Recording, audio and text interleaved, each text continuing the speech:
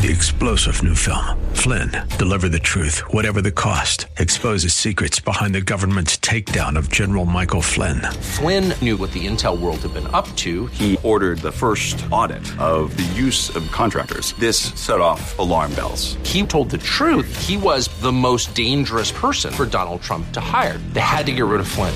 Flynn, Deliver the Truth, Whatever the Cost. Available now. Watch it today. Go to salemnow.com. salemnow.com.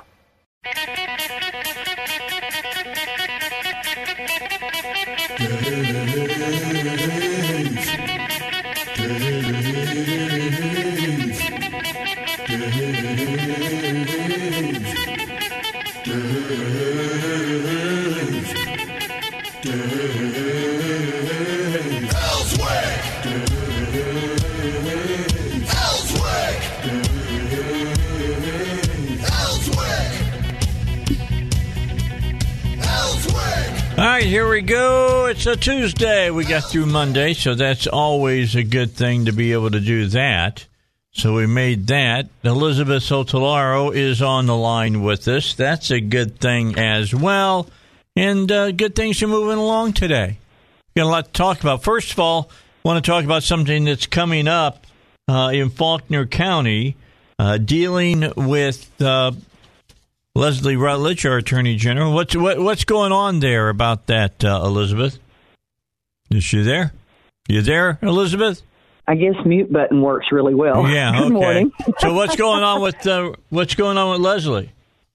Well, we have a fundraiser here on June 22nd. That's next Tuesday evening, and it's Leslie Rutledge is the sponsored speaker. Good. This is for the Republican women here in Faulkner County. Okay. We plan to bring Leslie in June to speak so we know what her platform is and what she's interested in to run for governor. We will be bringing Sarah in August.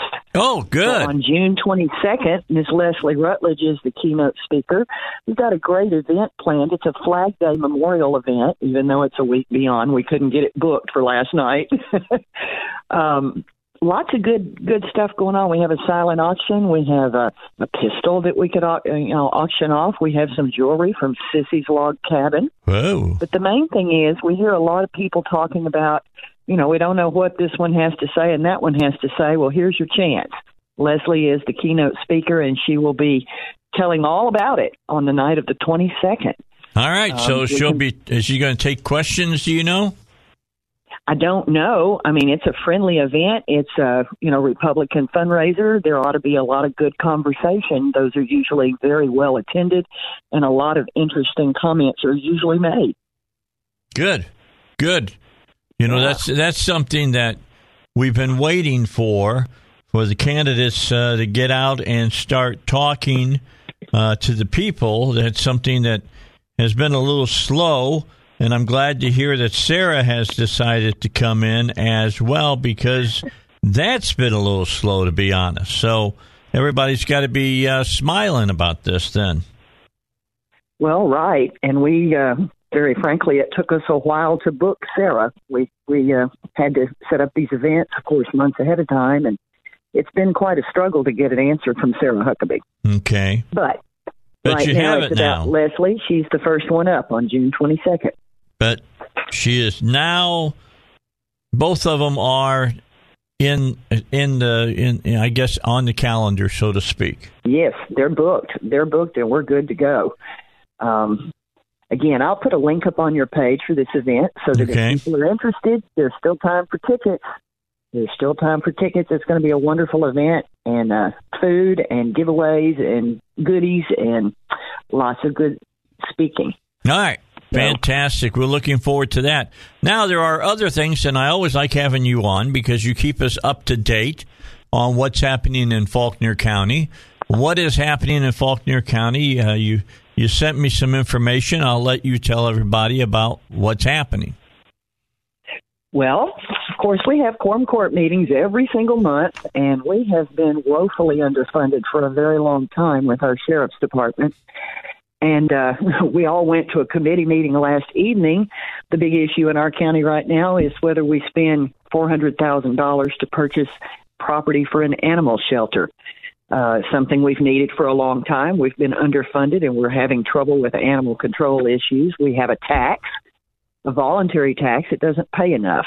But our other big issue in our county is our sheriff's department. Last night at our budget committee meeting, the sheriff's department came in and said, okay, we have an emergency. Our medical doctor has resigned. We must have medical care. We need to do something. And they've talked in the past, as an aside, of bringing in a third-party contractor. This seems to be a very good time to possibly do that. The only problem is the third-party contractor is offering a $770,000 yearly contract. That's over 3 times what we currently pay for medical care, from a budget that is already woefully underfunded. Okay, let me stop you there. Three times over. Does that include the price of the doctor as well? Well, it's a third-party contract, and they brought in the contractor, and they brought in another person from Pope County, Russellville, who is using that contractor now for third-party medical services in their jail. And they brought in the attorney who defends our department when we are sued because we're not providing appropriate medical care for prisoners. And it was a very interesting conversation, and it had a lot to do with liability and had a lot to do with overall coverage. But yes, they provide an entire, their name is turnkey, but they provide a turnkey operation. You pay them, they do everything. And yes, they are discussing the hours and the different coverages. We have a doctor who's been coming in, but he was local, apparently on call a lot, but not physically there every day, which is not really necessary as long as we have a medical call every day so people can get their medical care, unless you need an emergency. And, of course, they always have on-call people for that. But, yeah, the new contract, which a big part of the conversation had to do with the liability issues that this company basically assumes on the county's behalf. In other words, if a prisoner would like to sue because they don't think they got their insulin on time or something, then they sue, but it's this company that has to defend, and it's not the county, which I see as a big plus. Yeah. But we have a money problem in our county, and I don't mean revenue, I mean spending. And we have 2 Democrats, one in charge of our personnel committee and one in charge of our budget committee. Now, those folks control a lot of the money that happens in our county. We have 13 quorum court members, and the 2 Democrats are in charge of the 2 most powerful committees. So the Democrat who's in charge of the budget committee pretty much puts the sheriff's department through the ringer, and they did again last night, asking all kinds of questions about money. They don't seem to be really interested in, this Democrat doesn't seem to be really interested in the public safety aspect of the job, or the fact that we need coverage, or that we desperately need appropriate funding for this department. Now we have a crisis. So between last night and tonight is a quorum court meeting. This doctor will be gone in early July. So there is no time, and they need to go out and find out what they can just from last night to tonight, and then make a decision tonight on a decision that costs our county over $750,000 if they do it. Okay, so they have to make up their mind that they're going to do the $770,000 for health care. That includes the doctor. That includes that they'll take the liability coverage and all that up there. It's the whole shebang. Yeah, they haven't done any kind of study to see what it would cost if they got a doctor, got the health insurance, got the liability coverage, and paid for the insurance and all that. They don't have any of that. They've been completely in the dark about this. Nobody knew this was coming at all. Is that what you're hearing?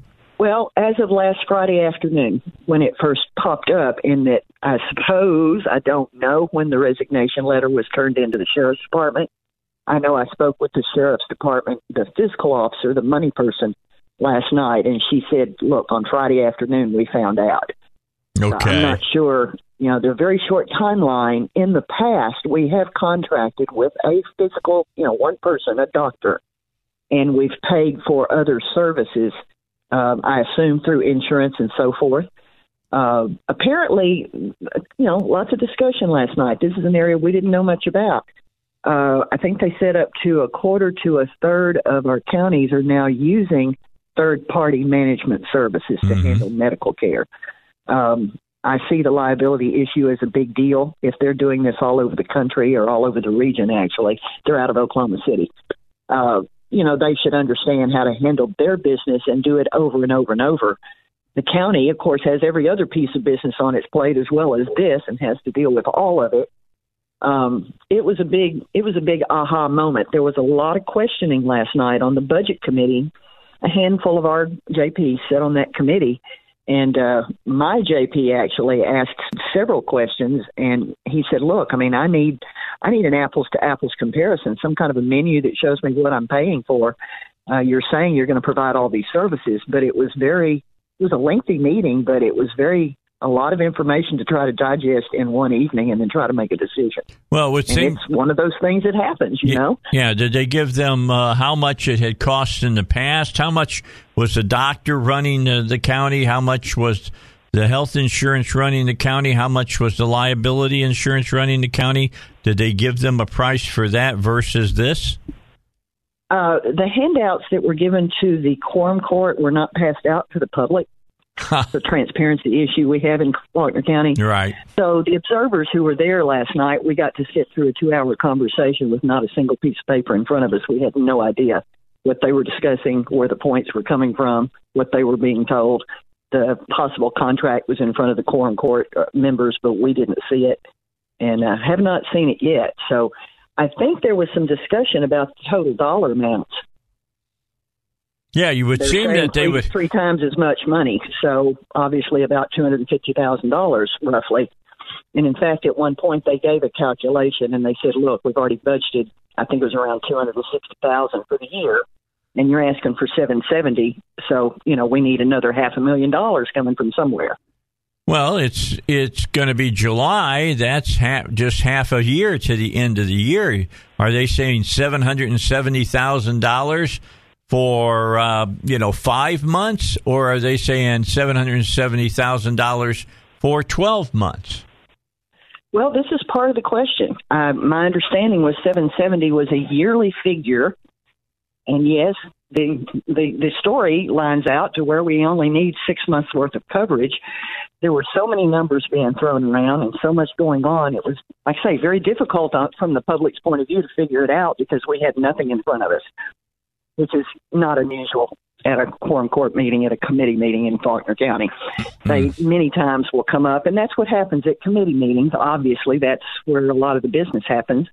And it's a shortcoming that they don't remember to make copies of these documents so that the public who is in attendance can understand what our elected officials are doing on our behalf with our taxpayer money. So there's a lot to be unraveled today, I think, so that tonight it probably portends for a long meeting again tonight as they try to discuss the entire issue fresh out of the box, and then also try to make a $750,000 decision. Yeah, because I'm looking at this, and I can't see them charging you for a full year starting in July. I would think that they charge you for 6 months. That would be $385,000. That's $385,000. You take the $250 that's been budgeted, and you're still talking about $135,000 shortfall. Where do you come up with those dollars? Well, $135,000 seems to be a little easier to find than $500,000. That was part of the question last night. Yeah. Now, another thing, we have so much going on in Faulkner County, and I'm sure it's the same in other counties as well. We have a Democrat county judge, and as I said before, we have a quorum court, 13 members, 11 of them are Republicans. So it makes for a contentious situation in many cases. We found out, we've been discussing for, about 3 or 4 weeks now, I guess, this animal control shelter property purchase. Elizabeth, I need you to hold. I got to get a break in. When we come back, we'll pick up on the animal control. All right? Thank you. A lot of things going on in Faulkner County, and Elizabeth Saltellaro is on it. She'll give you more information when we come back here on the Dave Elswick Show. Don't forget about East End Towing. When you need a tow truck, who do you call? Well, you should call East End Towing. They're going to take good care of you. Their phone number is 501-888-8849. That's 501-888-8849. They are Arkansas Tow and Recovery Board members. They are licensed and insured. They have each truck completely permitted to be used in the state. They understand the state laws like private property towing, those type of things. And you want to have somebody you can call where you know where they're going to take your car if you're in a wreck, for instance, and the state police or the city police have to come up. I'm just going to tell you now, don't have them call the tow company. Know where you want to call and the tow company you want to use. Just be prepared for it. Keep the number in your glove compartment. Keep the number in your wallet or your purse. And that number is 501-888-8849. That's East End Towing. Now, if you just joined us, we're talking to Elizabeth Sotolaro, and she's bringing us up to date on things going on in Faulkner County. Leslie Rutledge, the Attorney General, is going to be coming in and giving a speech. We'll have her give you all the information on that again. There's going to be an auction during that particular event, a nice dinner, all kinds of things. You need to know all about it. Stay with us. I'll have her repeat all that information for you. But right now, we're at 25 minutes after 6. We've been talking about they've got a problem in Faulkner County about, what are you going to do about medical care for the jail? They just had their doctor resign. He's going to be gone by July 1st. You need somebody to replace him. What do? They've got a group that has come in, and they've been doing this for other counties around the state. They're offering this to the Faulkner County. That includes liability insurance as well. They'll take care of all of that and take care of all of their, as far as all their medical care goes as well. But with lack of transparency that's happening in Faulkner County, it's hard for the citizenry to really know what exactly is going on. Quorum court meeting tonight. You might want to show up. I'll have Elizabeth give you that information in just a moment, just to see how your tax-paying money is being spent. But we're going to move on to a different topic in Faulkner County, and that has to be animal control. And Elizabeth, that's where I left you off at, and you can pick it up there. I think you got your phone on mute. There right. You go. We got it. Well, my cat is sitting here at my elbow, and he's very, very loud this morning. He's happy that I'm up, and he's purring so loudly. I thought it would sound weird on the radio. That's all right. We're not hearing him. That's okay. Animal care, yes. We've been discussing for about a month now. Our county judge came in with a proposal to buy property on Highway 65 for $400,000 and build an animal shelter. Of course, the same old problem presents itself. We don't really have any money. We have about $1.7 million in our tax fund that gains about $150,000 a year. It's voluntary tax. This shelter, they say, might run $350,000 a year to run it once it's built. And so we're looking at a pretty big deal, and we have a proposal in front of us for, I think it's $1.3 million to spend to buy, to purchase, and renovate the property. So in the middle of all those conversations a couple of weeks ago, or about a week ago now, our county judge decided in the middle of the meeting, and we've discussed this issue for probably 2 or 3 times at that point, he dropped the bomb that, we have $1.3 million in CARES Act money. That's what they call unencumbered, meaning they can spend it wherever they need to. It's not pre-designated. Yeah, that's COVID-19 money. That's the original CARES Act money. Now, we're not even talking about the money. That's a whole separate conversation, this American Rescue Act, which is a much larger bucket of money, but it is very restricted. This money, we have $1.3 million. It was, of course, offered to counties. You turned in your information having to do with COVID expenditures, and the federal government calculated something out and gave you money back. But you can spend the money however you need to spend it. Of course, the idea, as the Sheriff's Department pointed out last night, is when the money is supposed to be coming because of COVID-related expenses, the money should go back to those places that spent the money for COVID-related expenses. that's not exactly the way they're seeing it now. The judge, actually, it was the Democrat, one of the Democrats on the quorum court. As soon as the judge mentioned the money being available in the middle of the meeting, he popped up and said, well, obviously that's where we need to take the money from to, buy the property and do the work that we need to do at the animal shelter. Uh-huh. So, it's interesting that our Democrats seem to be sort of interested, and I say sort of, they're not overly interested, but sort of interested in taking care of the animal shelter problem. But for several years, and I'm literally not exaggerating, the Democrat head of our budget committee has blocked and obstructed and questioned, as he did again last night, every minute, every penny that the sheriff's department needs to move around. They had a regular routine transfer going on last night, transferring money within the department, money that's already been budgeted to the department, from one category into overtime. Well, why are you needing this money in your overtime account? All right. Because we are 11 officers short. All right. Hold that thought, because we got to go to the news. And then we'll come back and talk about this, because there's money available. Where are you going to spend it at? That's the question, and we'll get to the bottom of that when we return. All right, so when I get done with the show today, I'm going to make a phone call. Let me tell you the number I'm going to call. I'm going to call 501-952-2969. That is the number for Dustin Turner. And I told you that he's the only agent I'd call if I wanted to sell my home. Well, I've decided, had talks with the missus about it, and we're going to see what he can tell us about selling the home as is. How much money is in the house? And no, I'm not walking around. If you've seen that commercial on TV, I'm not walking around punching holes in the walls looking for money in my house. I know that my house is worth more than it was when I bought it. It's more than it's worth more than what they say it's worth right now. So I want to know exactly, ballpark, I guess, best way to put it, that I can look to get for it. And Dustin Turner has been doing a fantastic job on all of that. I mean, this is a guy that's getting like $17,000 more than what you're asking for your house. So $17,000 sounds pretty good to me, to be honest. Will I hate giving up my pool? Yes. But $17,000 sounds pretty good. So I'm going to make the call today. I'm going to talk to him, see if I can get somebody out to give me all the information I need. 501-952-2969. I'll be dialing that number today.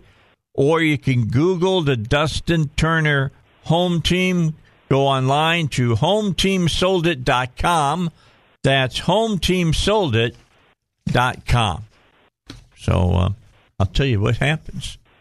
Hopefully tomorrow I'll tell you what they told me on the phone call. All right, let's continue on. Elizabeth Sotolaro is on the line with me right now. We've been talking about, the quorum court there in Faulkner County and some different things that are going on. And this is information that you can use whether you're in Faulkner County, Pulaski County, Lone Oak County, Saline County, wherever you might be. Things go this way in all counties with the quorum court. They're all talking about how they're going to spend your tax money. Now, in this last meeting, evidently the CARES Act money popped up that nobody knew about. That's something that should have been explained to the... they forgot. Yeah, they forgot. Yeah, sure. This is stuff that the people of Faulkner County should know about, especially when you're talking about, what was it, $3 million and change? We're talking about, for CARES Act money in our county, it's $1.3 million. Oh, 1.3 at the moment. Okay. All right. Now, so the $1 million. Rescue Act fund, that's the current batch of money. That's a totally different batch of money, and it's a lot bigger. Okay. It's a lot bigger. All right. But it's restricted for certain things. So the judge brings this up, and just by chance, somebody else in the meeting is ready to immediately say, well, let's take care of the animal shelter that way. And it seems like to me... Exactly. Now, here's the thing. Here's what it seems like to me, Elizabeth. The thing that you've got to do, I mean, you want to do the animal control thing, but you've got to take care of the prisoners in your jail system. So now you got some money. It seems like this is where that money could come from. Well, it would seem that that might be the case. Of course, the issue is always transparency. And then secondarily, everybody needs to think about this. Every county, first time or only one-time money. That's what CARES Act money is. That's what the Rescue Act money is. Right. In other words, it's not an ongoing stream of revenue. It's one time. So you don't want to get out there and start. For example, I have just a fundamental problem. I don't want to use that one-time money to go build an animal shelter that then has to be operated for $350,000 a year. I don't know where that $350,000 a year is going to come from. I was going to bring that up. Why spend the money to build it? But this could get you down 6 months down the road, taking care of the prisoners that by law you've got to take care of. You would think. Quite a bit of the discussion, they brought in the attorney who defends people. It was an interesting discussion. He gave a lot of information. Half or more of all jail populations are on some kind of medication. So that means that half or more of your population in a jail, has got to be taken care of medically. And it was an interesting point he made. He said, we all have to deal with our health problems. But if you are a prisoner in jail, the law says that you will have your medical taken care of. It is a major liability problem. Like you said, they'll sue because they didn't get their pill at 8 a.m. They got it at 8:15. He said, we have a lot of that going on. And quite a bit of his discussion was about liability. On that topic, in every other county, it works the same way. We have this thing called the Association of Arkansas Counties. They basically run your county. They tell them a lot of things. They provide a lot of information. In this particular case, they provide, I'll call it insurance. It's not exactly that, but they provide coverage for that type of lawsuits on a group basis. And it's based on your premiums, if you will. Our county pays a premium to the Association of Arkansas Counties for coverage in case we get sued. But that's based on population. It's not based on actual. It's not like your insurance at home. It's based on your risk factors because of your medical history. It's based on numbers. Mm-hmm. So they currently have liability protection through this group. This company, if you contract with them for medical services in your jail, they take on a lot of that liability. And they asked a little bit about that. The guy said, we have a big operation. We have a lot of ways to save money. And, of course, again, I kind of like third-party groups in a lot of ways because they know how to run, in this case, they know how to run medical care for jails. Well, it's not their first rodeo. We're not educated in that. So, yeah, it's not their first rodeo. They've been doing this in some other counties. Of course, they haven't had time to check with those other counties to see how it's being run. I mean, that's something they'll want to check out as well. But right now, they're between. They brought in a fellow last night using it in Pope County. Yeah, and he said he was complimentary, of course, saying how it took a lot of stress off of their system locally. There's a lot of reasons for that without getting into the weeds. Well, we don't have to go to the weeds. We can figure it out. No. If I could have somebody take care of all of my bills for me and I wouldn't have to spend an hour paying all my bills on a certain day of the month, and they charge me very little for it, I'd be happy to let somebody take that over. Well, and that's the thing. Given what we've been paying, for one person, one individual with no comprehensive program. I mean, I may sound like I'm promoting the program. I'm really not, but the information involved, there's a psychiatric component to the care that they provide that we do not have now. They provide, psychiatric evaluations and issues and help you with those kinds of problems. Mm-hmm. Obviously, you have a lot of that in a jail. We don't really have any specific way of handling that now. There are a lot of things. We have detention officers who spend a certain amount of time every day counting out pills and trying to get them all sorted out so they can dose. And it's just kind of an awkward, at best, awkward situation. But it's about transparency. Obviously, when something comes up and you have an emergency, this person turned in a resignation, they're going to be gone on July the 8th.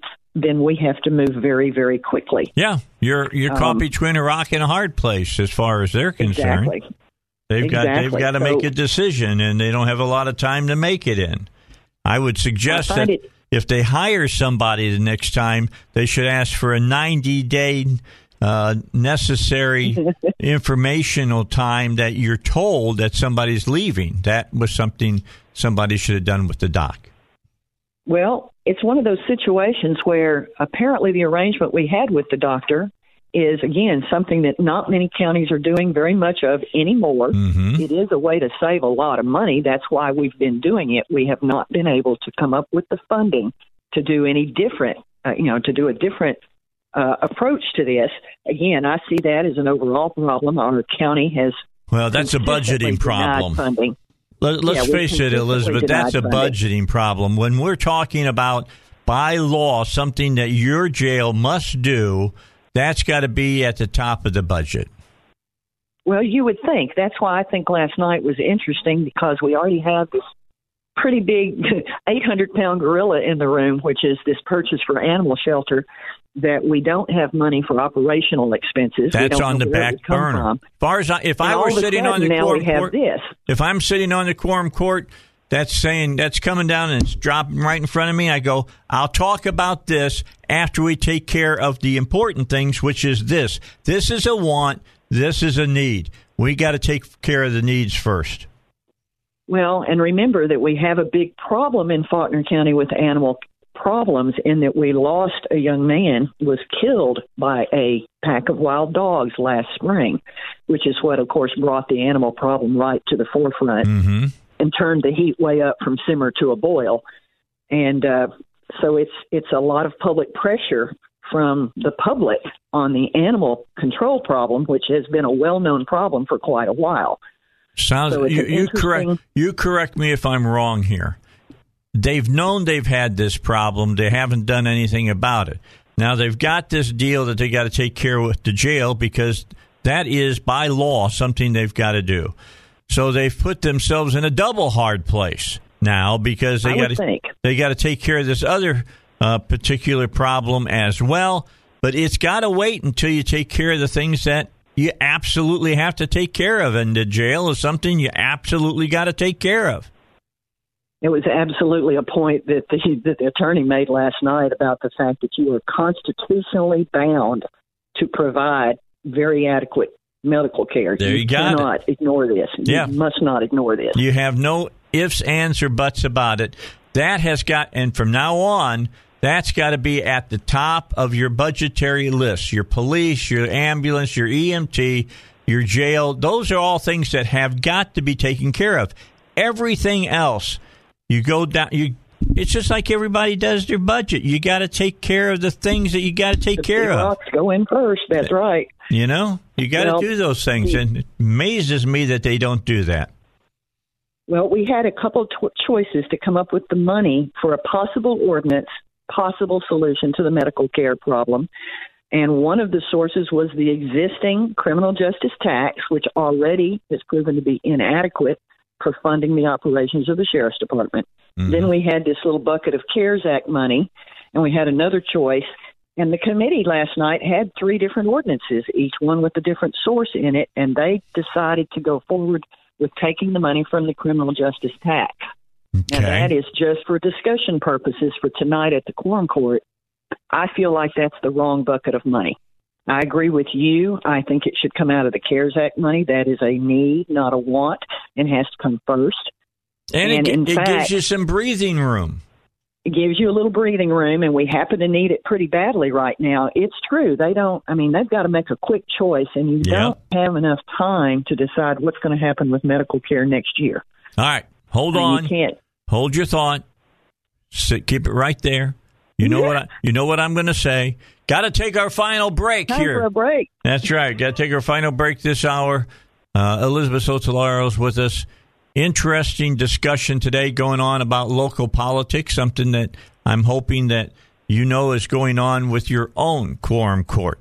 Do you have questions about filing for Social Security? Get the answer in a simple, easy-to-understand booklet called Your Guide to Social Security. It's by David Lucas. David Lucas Financial in North Little Rock. It's 27 pages long. It outlines what you need to know, and it could help you get even more income when you file for your Social Security. If you're within 5 years of filing for Social Security, then get this letter free, this booklet. It's not a letter, it's a booklet. Get it free by calling 501-222-3315. You can do it today. You can do it right now. And as a bonus, you'll receive a free customized Social Security analysis that's going to pinpoint the optimal time to wring every nickel out of your benefits. Pick up the phone, call right now. Again, number 501-222-3315. That's 501-222-3315. All right, back with Elizabeth. We're going to finish up this hour now. And as we've listened to what she's been telling us about what's going on at the Quorum Court in Faulkner County, I'm hearing the same problems that I hear all the time from quorum courts, from city councils, from state government, from all kinds of places, and this is what it is. They don't budget correctly.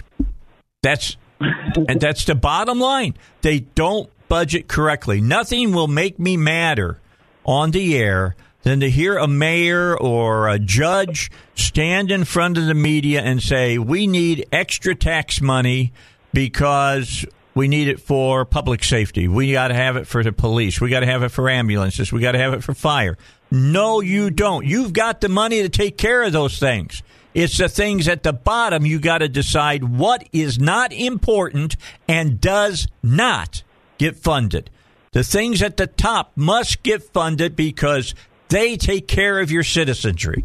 And that's what they don't do. And it's getting me all emotional here because I just get so tired of them talking people. It's only a penny. I just get so tired of hearing that. Well, we've said it for several years. We don't have a revenue problem per se. We have a spending problem in our county. And, across the state, in every form of government we've got a spending problem. People would be more involved and be a little more aware. By the way, and thank you for letting me broadcast and talk about the information in Faulkner County. I'm sure that other counties have very similar issues. I'd love to hear from those counties. Transparency and priority spending. I'd love to hear from those counties. Bring it on. And we've got a whole lot of money coming at us from the government here, and it's our money coming back at us. Yep. But the fact of it is it's coming at us hard and fast. This CARES Act money in our county, there's only $1.3 million. I can think of about 3 different things right this moment that would take all of that money that we need desperately to take care of because we have ignored proper funding of our sheriff's department for too many years. We know it's been talked about for quite a while now. We tried to reallocate some tax funds last year, and our Democrats totally blocked it. They blocked the election. Special situation. We know that we're going to be asked for more tax money. We know that that's where they're heading with a lot of this. Sure. I find it interesting because that they haven't budgeted it correctly, Elizabeth. You know why they're going to ask for more. Correct. We've, zero-based budgeting says you start out every year and show what you need your money for. You don't get to get the bucket that you started with last year and add to it, which is the way our government likes to, of course, do. They hope it's going to be that way. I mean, when I make my budget, I don't do it that way.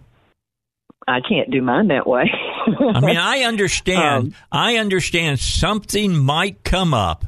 Like, for instance, what you guys got coming up here now, dealing with medical care for your inmates there at the jail. Emergency. I understand that. Emergency. And that jumps up and bites you in the butt. I understand that. And now you gotta kind of figure out what you're going to do.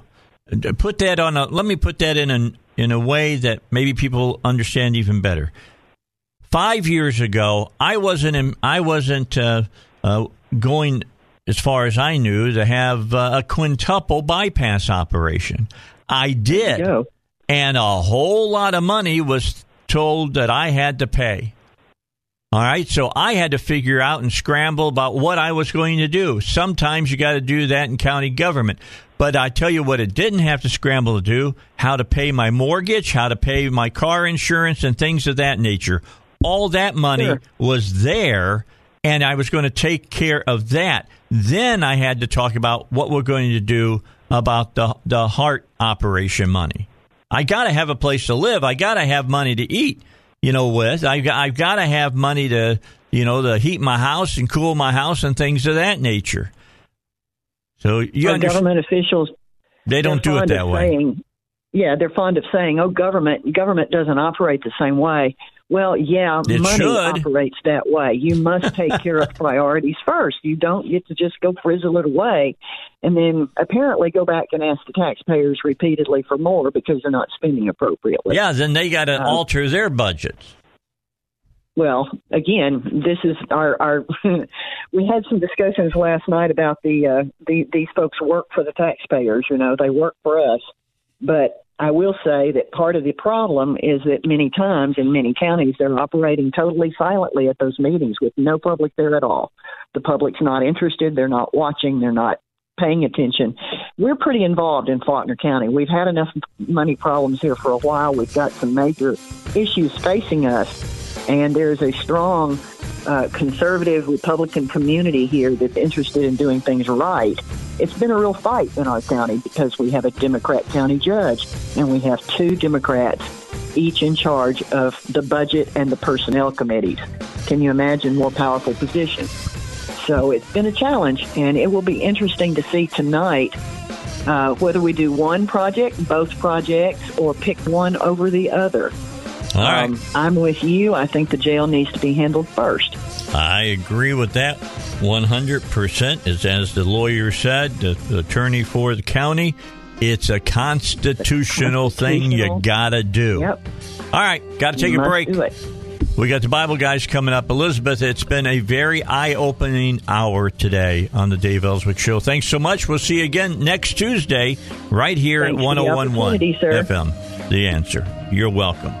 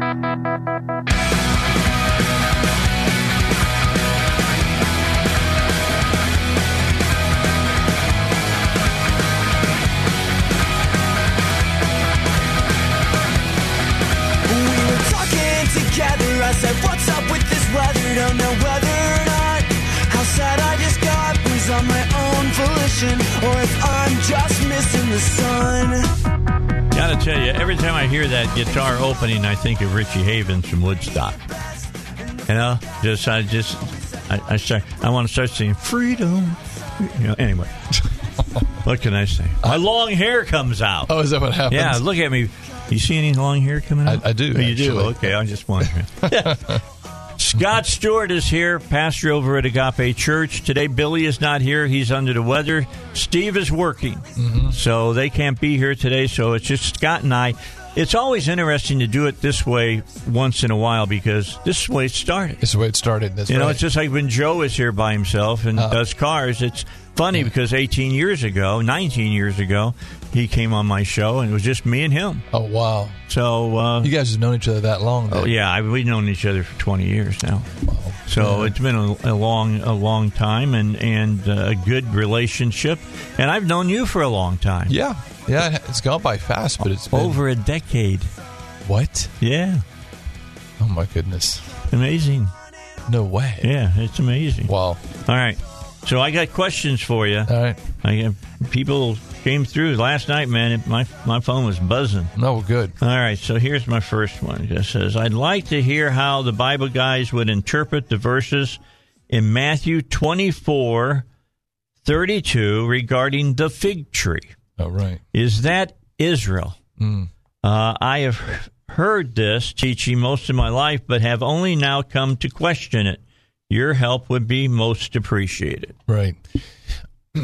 Yeah, I have. I grew up hearing about the fig tree as well, and it's in relationship to Matthew 24, which deals with the end of time.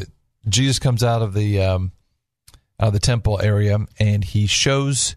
Actually, the disciples come to Jesus and show him the temple and all the buildings there, and they're marveling at them. And Jesus says, "There won't be one stone left upon another that will not be thrown down."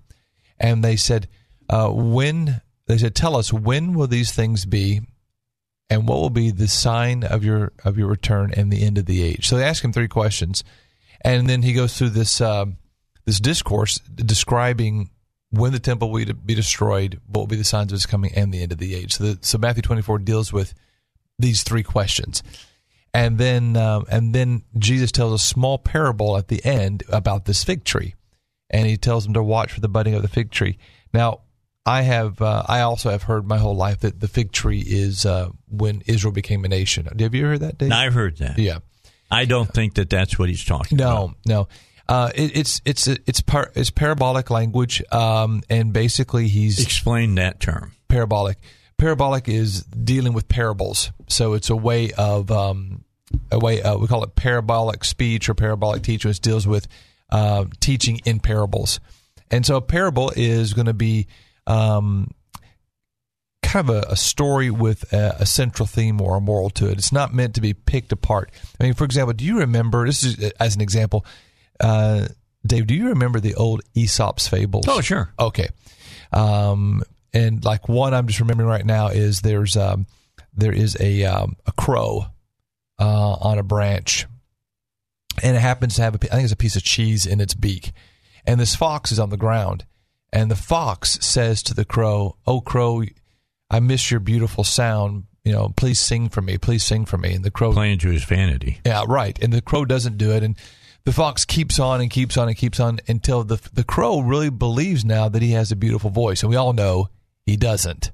Cool. And so what happens is the fox eventually convinces the crow to sing, and when he sings, what happens? He drops the cheese. Cheese falls out of its mouth. The fox picks it up, and the fox walks off with it. And then it says, and the moral of the story is this: never trust a flatterer. So that's good, huh? That's good. But now some people might get caught up with, now what does the cheese represent? Yes. Or what does, so that they'll get caught up. The cheese represents nothing except cheese. Right. So sometimes we get caught up in all the minutiae and the details, when really what the authors want us to get is, what is the moral of the story? Yes. What am I trying to say? So I think we've kind of done that with this parable of the fig tree. So the fig tree, I don't think it represents Israel per se. Typically, Israel is represented as an olive tree throughout the Old Testament. So if you're looking for a representation of a tree, it would be an olive tree more so than a fig. But what it's really saying, it says, learn the parable of the fig tree. When it starts putting forth its fruit, you know that spring is near.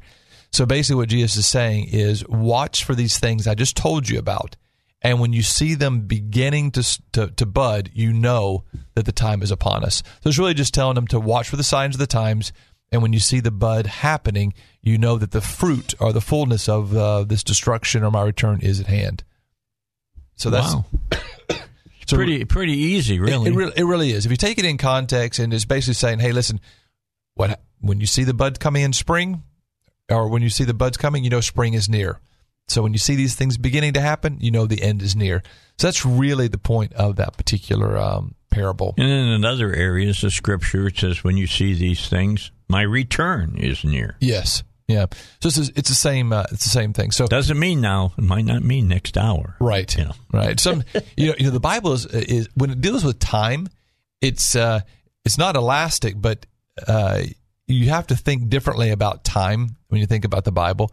For example, the Bible will say things like, and the prophet knew his wife, and she conceived and bore a son, and they called his name whatever. Well, in that one verse, you have at least 9 months that passed, because the prophet knew his wife and she bore a son. Well, you got at least 9 months passing in one verse of Scripture. So when you look at the Scripture, you have to understand that they're dealing with, you have an infinite God who is timeless, who is expressing that through people who are dealing with time, in their own life. So sometimes you have to give way to an ideal of infinite time. So so it's hard to put a timing on things because of our natural temporal perspective. Plus the fact that we deal with time based on a solar calendar, but the Bible is written on time based from a lunar calendar. So when you do that, you get it messed up. A lunar calendar has 354 days, whereas we have 365 days, which in the beginning doesn't seem like a lot, but you add thousands of years, and all of a sudden those now few you got days, several hundreds, years maybe or whatever. It really begins to extend. Plus, also the Hebrew day begins in the evening, whereas our day begins in the morning. We see that happening in Genesis 1, where the Bible says the evening and the morning were the first day. And so even to this day, the Hebrew calendar or the Hebrew time shifts at around 6 o'clock in the evening. That's when their new day begins. So when you think of that way, then the Bible says Jesus did this on this day, or this happened at the third hour. Well, you got to think biblically about hours and days and months and years. If you just bring it into our time, then you get a little bit confused with that. Yeah, you can get it screwed up. You do, especially if you're dealing with prophetic things, because if prophecy deals with times and dates and things like that, well, you certainly have to think biblically or Hebraically about it. Otherwise, but we try to make everything American, and we just mess it up that way. And I'm going to tell you something. Yeah. I went and saw over this last week. We took our tour. That's right. Tour. Yeah. We went to Branson, and we went and saw Jesus. And I'm going to tell you, it's a great presentation, but there's a little slap-happy room there for dramatic interlude. Sure. All right? And you got to understand that. Yeah. I mean, it's like when you go see the Ark, which we did that too. Yeah. They let you know they have taken some dramatic license. And, for instance, nobody knows what Noah's wife's name was. Right. But they gave her a name. Yeah, because she had one. Yeah. All right, so they gave her a name. May not be the right one. And they went through that and explained it all. And that some things they look at everything from a new Earth perspective. Yeah. So they look at it differently than what science looks at everything. Yeah. Yeah. And you have to filter it. You have to filter it that way. Otherwise, you're going to misunderstand. You're going to get confused. Yeah. I went and saw the Jesus play a few months ago. And did you like it? I did. One thing I thought was was surprising. It was cool, but surprising is when he turned the table over in the temple and it all went in slow motion. Yeah. Wasn't that cool? They were able to do that. Yeah, they were able to do that. And then they had the gold paper. It looked like money, and it was floating down. Slowly. Yeah. No, that was really cool. It was nice. Yeah. Although I wish he would have braided the cords together. Yeah, I would have liked that a little bit more than he just picked it up off the ground or whatever. Yeah. I liked the way that they showed the demonic. Oh, yeah. I thought they did that very well. Yeah, yeah. Did you catch the part where the pigs were running off the cliff? Yes. That was pretty cool. I mentioned that to some people and said, what pigs?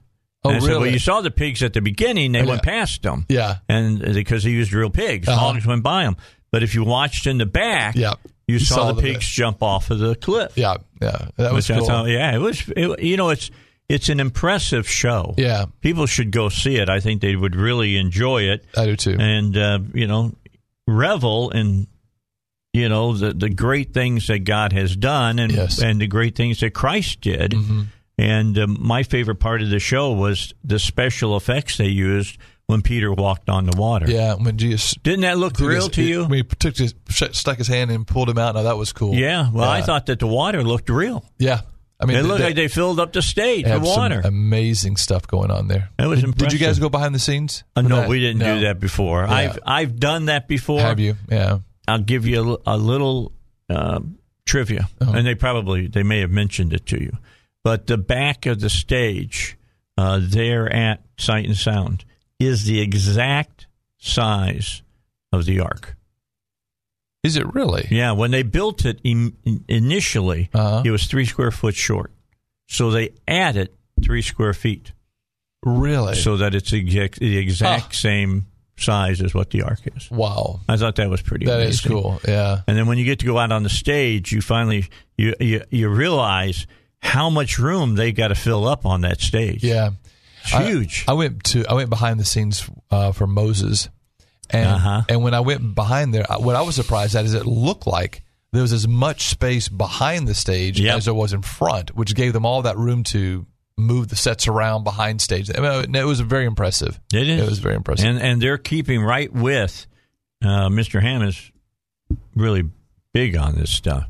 The people, pardon me, not Mr. Ham, the people from Pennsylvania that own Sight and Sound keep up with all of the latest technology that they're using on Broadway and stuff. Right. It's pretty amazing. The projection is just fantastic. When they move those boats and stuff, that's all done by Bluetooth.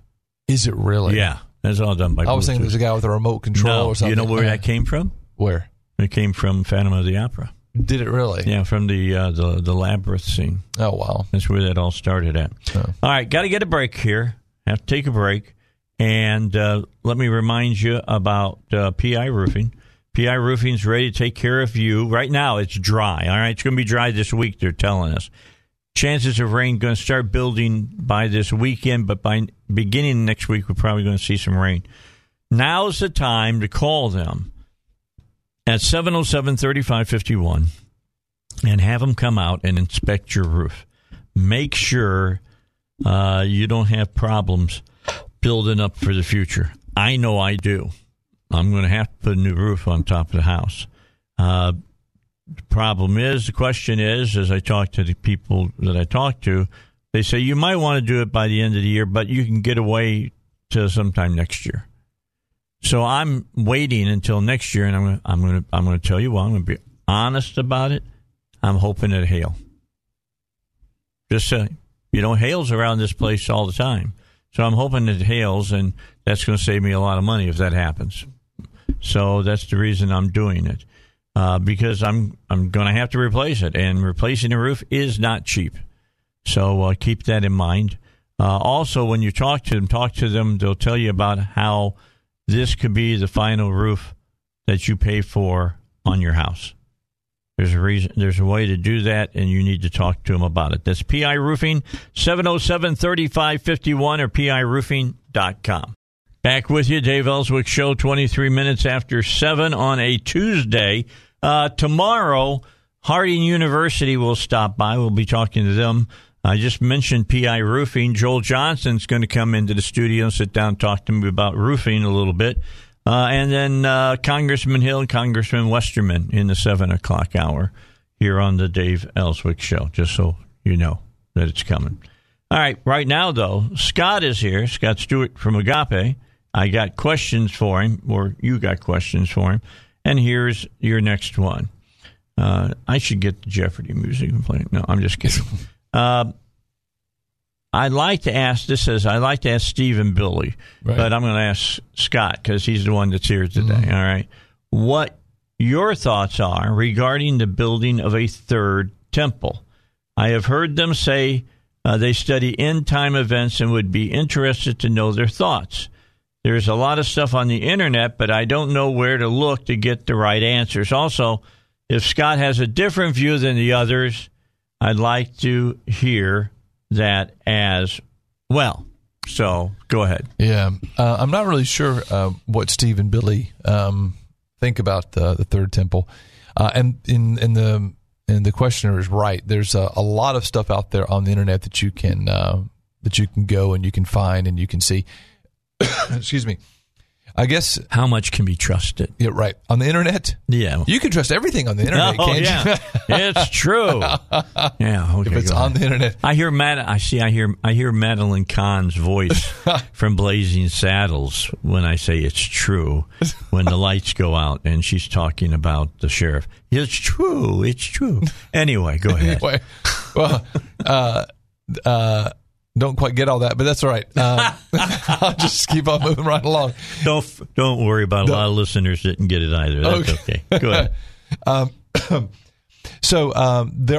There is, especially Ezekiel, there's a temple that Ezekiel talks about, and it talks about where water's going to flow from this third temple. It's going to fill the land of Israel. It's going to flow into the Dead Sea. The Dead Sea is going to come back alive. So I think that there is enough talk about a third temple to believe that, yes, there is going to be a third temple. The question is, I think for me, is do we build it? When I say we, I'm referring to the Jews. Or is God going to do it? Does he actually establish it? And I think if you have a temple that has a river flowing from it that feeds the land of Israel and causes the Dead Sea to come back alive. Doesn't sound like something we can build. Right. So, and so I think that would be it, that this third temple is something that God is going to establish. Now, I know that they're already making preparations for a third temple in Israel. They're already manufacturing all the stones needed for it. They've cut them, and they're just kind of stacked. Wow! Yeah, so it's almost Didn't like know about that. Yeah, it's like they have one of those what do they call those houses that are prefab? A prefab. Yeah, it's like they've already prepared everything. I don't know if they've numbered all the stones, but they've got the things ready to go. There's an entire village in Israel right now that's blocked off, and the only people who live in this village are Levites, and they're being trained for sacrifice. So because the Jews feel that the sacrificial system is still in place. Yeah, it will start up again when that temple comes in. So they know there can't be regular sacrifice without a temple. So what they're doing is they're making preparation for a physical third temple that they would build. But I think the third temple that is seen in the Scripture is something that is so magnificent, so glorious, and so supernatural that it's something that God is going to build. If you remember when Moses built the tabernacle in the wilderness, and then that was a temporary structure. Then it became a permanent structure, and we called it the temple. But if you remember what happened is the Bible tells, God told Moses, he said, I want you to build everything that you build it as you have seen it, as I've shown it to you. So basically, and it's not a quote, but basically Moses is able to see the heavenly tabernacle. It's given a vision. Right. He sees into heaven. He sees the heavenly tabernacle. And basically, he copies it on the earth, which means there is a tabernacle or a temple already existing in heaven. The Bible actually says when Jesus died, he went and he presented his blood on the mercy seat that was in heaven. So there's already one existing in the heavenly. So it would make sense that one either comes down and becomes that third temple, or God builds it here on the earth. That's the other guys. They study this all the time, so they probably have a better explanation than I do. Well, stay tuned. We'll talk more about it next week. All right, good. Make notes to myself about that. I do know this: if the rabbis and the Levites start sacrificing animals again at the temple, there'll be a huge hue and cry go up. Oh, my! Can you imagine PETA and the amount of blood that would be spilt would be enormous. Right. And right now, there isn't any sacrifice. There are a few. Got 30 seconds here. There are a few Orthodox people who actually sacrifice. So they'll kill chickens on the day of Yom Kippur, swing it around, spread blood. But that obviously is not biblical to do that. But there is still the understanding without the shedding of blood, there is no remission of sin. All right, let's take a break. We've got Rush, and then we'll be back with more. Scott Stewart's here on the Dave Elswick Show. If you listen to my show with any regularity, you've heard the power panel on Mondays, and you've heard R.D. Hopper talk about he still gives his workers health insurance, and he talks about how difficult it is to continue to give health insurance to his workers, but he does it. And I, as soon as I started talking to Pat Davis, I talked to RD, and I said, "You need to call Pat Davis. He can save you because I as far as your health insurance comes, because RD told me it had gone up close to 60 or 70%, just extraordinarily climbed. And I'm sure with what we're seeing happening with inflation now, that's occurring again. So I've told him, you need to call Pat and talk to him, because Pat can help you if you're a small business person get cost-effective insurance for you and your employees. I mean, save 30 to 50% on health insurance. If you're self-employed, he can help you out there as well. This is real health insurance. It's not a share plan. You can choose any provider that's sold in the nation. There are no copays, and there are many instances where you'll get a check back from your doctor, or you'll get it back from the hospital or the urgent care facility, and that excess money that's there goes to you instead of to the insurance company. So keep that in mind as well. You need to know more about this, and to know more about it, you got to talk to the man. The man himself is Pat Davis. His number is 501-605-6935. 501-605-6935, or visit him online by the name that he goes by, Your Health Plan Man, yourhealthplanman.com. All right, Scott is here in the studio with us on the Dave Elswick Show today, and we've been trying to answer your questions. Let's see, we have talked about the fig tree. Mm-hmm. We have talked about the third temple. We've discussed that as well. And our next question is going to be, here it is. This is a tough one. This is always a tough one. It says, thank you so much for taking my questions from last week and hearing my question being answered on the air. I'd like to ask another question for this week. And I think that this question that this listener asks is a prime question a lot of people wrestle with. Okay. How should we process the idea of pain and suffering? Is it from God? Could God use it to bring about good in our life? I think the Bible says that we are to suffer as Jesus did. Or are we supposed to fight our way through the pain and resist the situation as being evil and not from God? Maybe it's a bit of both, but it's hard to know sometimes. I'll be listening. Wow. That's a good question. It is a good question. Yeah, it is. Been books written about that, like, why do bad things happen to good people? Yeah. Who was it? C.S. Lewis, Pain and Suffering. Mm-hmm. You want to get into it deep? Read that book, and it's not a very long book, but I'll tell you what, you read a sentence, and you might contemplate it for the full day. Yeah. There's a few books where I would read. You read them and you stop and you think, I didn't get that. You got to go back and read it again. C.S. Lewis is that way. Again, no, it's great.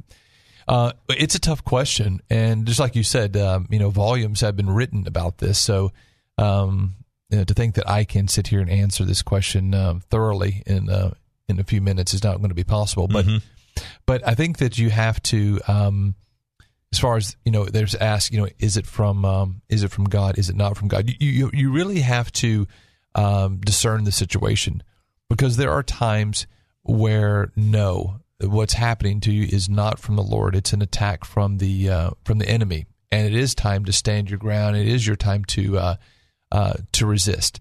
When Jesus was in the boat, for example, and the storm came up, it was time for him to resist. And what did he do? He rebuked the storm. He rebuked the wind, the waves, and they stopped. He didn't just let the storm overtake them. He resisted the storm. So there are times where you are meant to resist the storms in your life, and there are other times where you're meant to discern the storm and saying, what is happening here is actually a consequence of bad behavior.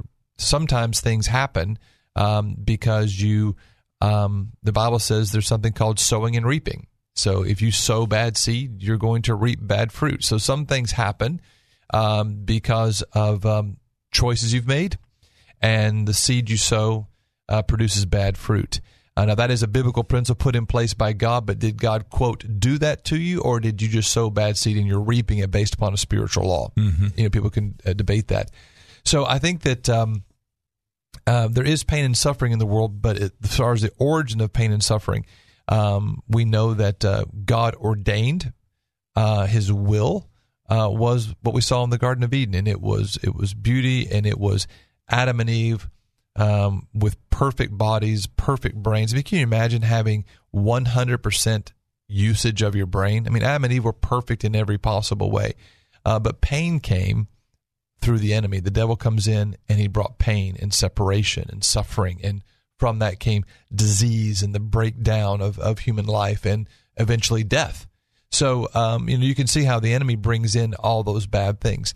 But in our life, we have to be discerning. Sometimes we are meant to say, you know what? This is happening because of bad decisions. This is happening because of seeds that I've sown. And therefore, I must then walk through this valley knowing God is with me. But at the same time, there might be a storm that arises in your life, and you say, you know what? This is actually from the evil one, and I'm meant to resist it. The Bible says we've been given weapons of warfare. You don't use your weapons of warfare against God, obviously. They're meant to be used against the enemy. The Bible says that the weapons of our warfare are not carnal, but they're mighty through God to the pulling down of strongholds and bringing every thought into the captivity of Christ. So we've been given weapons to do warfare. And as I said, the warfare is not against God, it's against the enemy. So there are times we're meant to fight. You see Jesus doing this. For example, how many times did he go into a village or into a town and these demoniacs came up? He didn't, and he had to look at that and say, this needs to be dealt with, and he did it. We've been given the name of Jesus so that we can actually rebuke. The Bible says, that we are to resist the devil so that he would flee. So when you're dealing with the devil, we're meant to resist and we're meant to fight and use the name of Jesus. And you can look at what Jesus did. How did Jesus deal with the devil when he was being tempted? Every time the enemy came and brought a thought to him, his response was, "It is written, it is written, it is written." So the Bible tells us that the Word of God is the sword of the Spirit. So we're meant to use the name of Jesus and the Word of God in our spiritual warfare to move away the evil. But sometimes, as I said, suffering does come as a result of our sowing and reaping. A law that God put in place, if you want to say God did that, then that's a matter of semantics. But the fact of the matter is there is good and evil in the world, and we're meant to resist the evil and to choose the good. Well, that's what the whole book of Job is about. Yeah. Seriously. Yeah. God didn't cause all that. Mm-hmm. He allowed Satan to test Job because whether you like it or not, as a human being, you're God's creation, mm-hmm. and your number one responsibility is to bring glory to God. That's right. And that's what Job did. He did. In the midst of all of his suffering, he did give glory to the Lord. But it's interesting that who brought all the suffering on him? It was the enemy. Yes, it was. It was the enemy who brought all this suffering on Job. And we can argue about, but why did God allow it, and why this and why that? But one thing you have to remember when you're studying the Bible, you have to look at the Bible covenantally. And Job lived during a time. People believe that Job lived as a contemporary with Abraham. So there wasn't even the Mosaic covenant in place. The Davidic covenant obviously wasn't in place. So, different things happened during different covenantal periods. The covenant kind of sets the rules for how we interact with the divine. For example, if you look at Noah, there was something we call the Noahic covenant. Well, before the Noahic covenant was in place, guess what? God could flood the earth. But once the covenant came in place, the question can be asked, can God flood the earth again? No. He put a bow in the air, didn't he? Right. So that covenant stopped certain activity. Now, it doesn't mean that God doesn't have the power or the ability to do it. Sure, he could. But the covenant says, okay, we've defined new parameters on how we're going to work, and I'm not going to do this anymore based upon this covenant. Job lived during a covenantal period where God's dealing with man was different than what it is today. And you have to look at the Bible in that way. But it is very demonstrative of the character and the nature of the enemy. It wasn't God who did the things to him. It was actually the enemy who did it. Satan came to the throne of God and said, this Job, he praises you and everybody. Yeah, let me take a few things away from him. And he'll curse you. Yeah. And he never did. And even Job's wife said to him, curse God and die. And he says, no.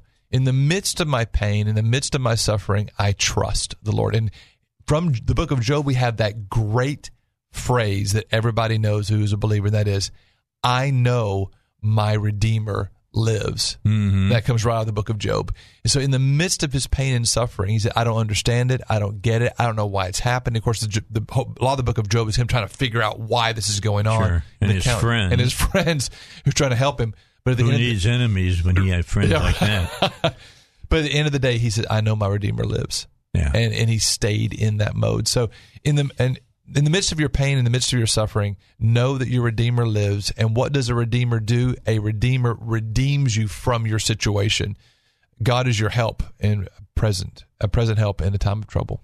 Unbelievable. 14 minutes until that's such a positive to think about. Yeah, it is. Because, a lot of times we get into situations and you know that you didn't bring it upon yourself. It has come upon you because of the enemy. And, you say, why, God? Yeah. What the heck's going on here? Can you give me a sign kind of thing, you know? And I think about Job, and I think about this guy that had everything. He hadn't done anything wrong. His whole family was taken away from him. The tornado came and killed everybody, dropped the house on top of their heads and all that. And then he's inflicted with boils. He took pieces of pottery and was running it down his arms and his body to burst the boils. And it just, the pain and the suffering that was going on there. Yeah. And yet, he found something to praise God about. Yeah. And if you read the end of the book is glorious because he held true, he held to his faith. And the Bible says that when Job died, he had more abundance in his family and in his possessions than he'd ever had before. And that's an important thing to remember. All right, 13 minutes till. Don't forget about the Cabot Emergency Hospital right there on 89 on the Walmart side of 67167. 100% physician-owned, board-certified emergency physicians. They got over 130 years of experience. One of them will be at the hospital at any given time, 24 hours a day, 7 days a week, 365 days.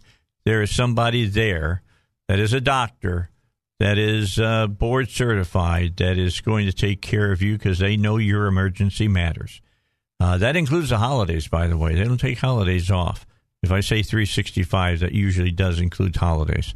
They got a radiological suite that includes x-rays, a CAT scan, and ultrasound, and they've got even an MRI on campus right there at the Cabot Emergency Hospital.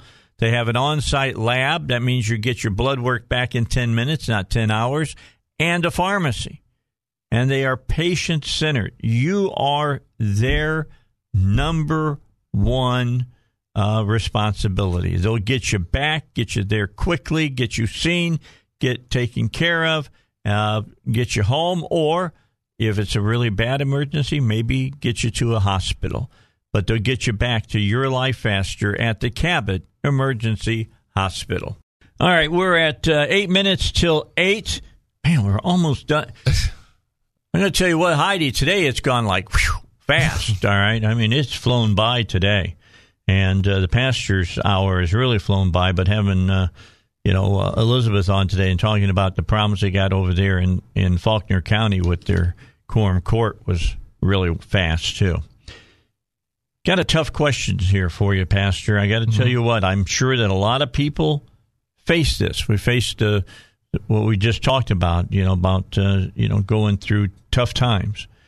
I have a friend who has taken a position with a company that is hostile to the gospel and extremely liberal in their political viewpoint. Should I intervene and try to stop them, or should I take the position that they could be missionaries going into a very godless environment? Do you have any advice for me or a scripture or two that I can use to dissuade them if need be? It's a tough one. It is tough. Because we're brothers and sisters in Christ, and iron sharpens iron, so we should offer things that we think that we should offer. But I don't want to be construed as telling somebody how they should live their life. Yeah. Well, I'm assuming this. Yeah, they said this is their friend. Yeah. And so you know your friend. Hopefully, you would know your friend's weaknesses.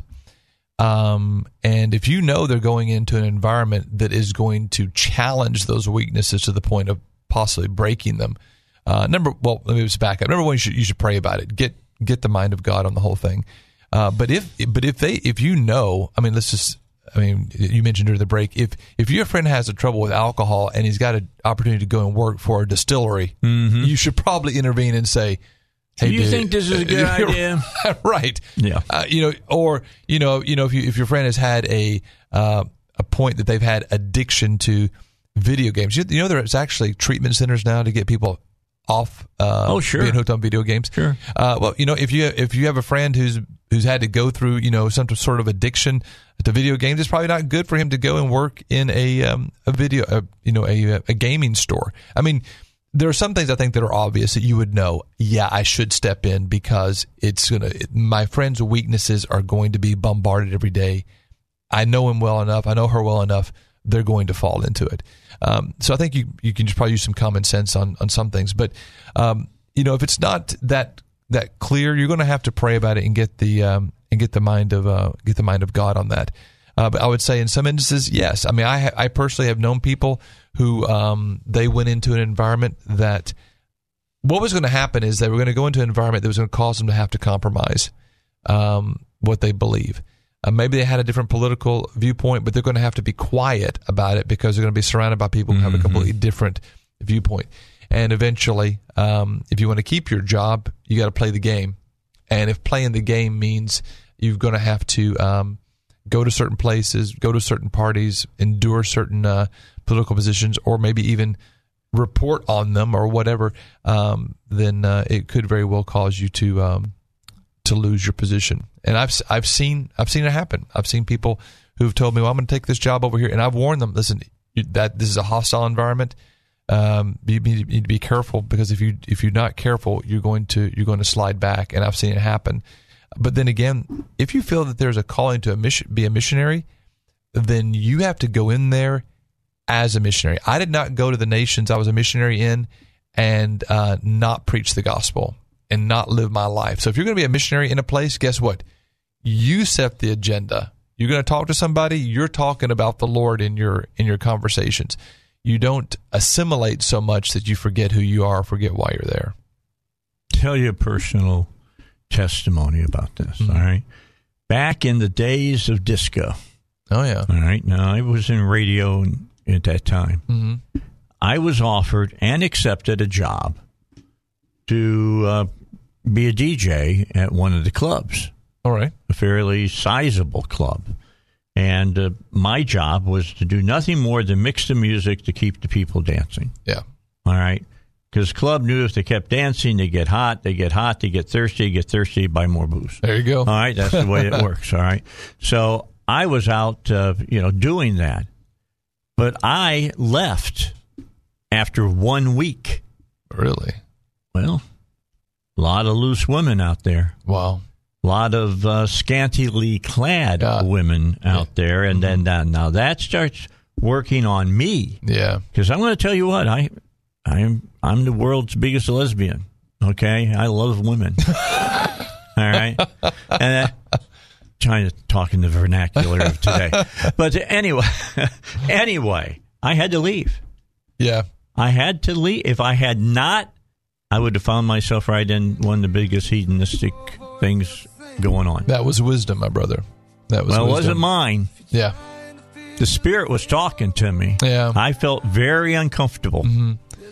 And that's a decision in this day and age. As we approach the end of time, we have to make decisions that are best for our spirit and not best for our flesh. There's some movies I don't go see. Yep, me too. I'm just saying. No. It's just because I know that they're going to affect me in a certain way, so I don't go. Yep, I'm with you on that. All right. It's always a pleasure to have you here, man. Same here. See, one-on-one is fun, isn't it? Yeah, it is. It reminds me of the old days. It does. All right, don't forget, next week we'll answer more questions. To get your questions answered, just email, all right? BibleGuys@SalemLR.com. That's BibleGuys@SalemLR. All those questions you heard today, that's where they came from. And then I've got some stuff I want to talk about next week. I want to talk about the time that Christ was in the tomb. What was he doing? What was his spirit doing? His body was in the tomb. Yeah. But his spirit was other places. Where was it?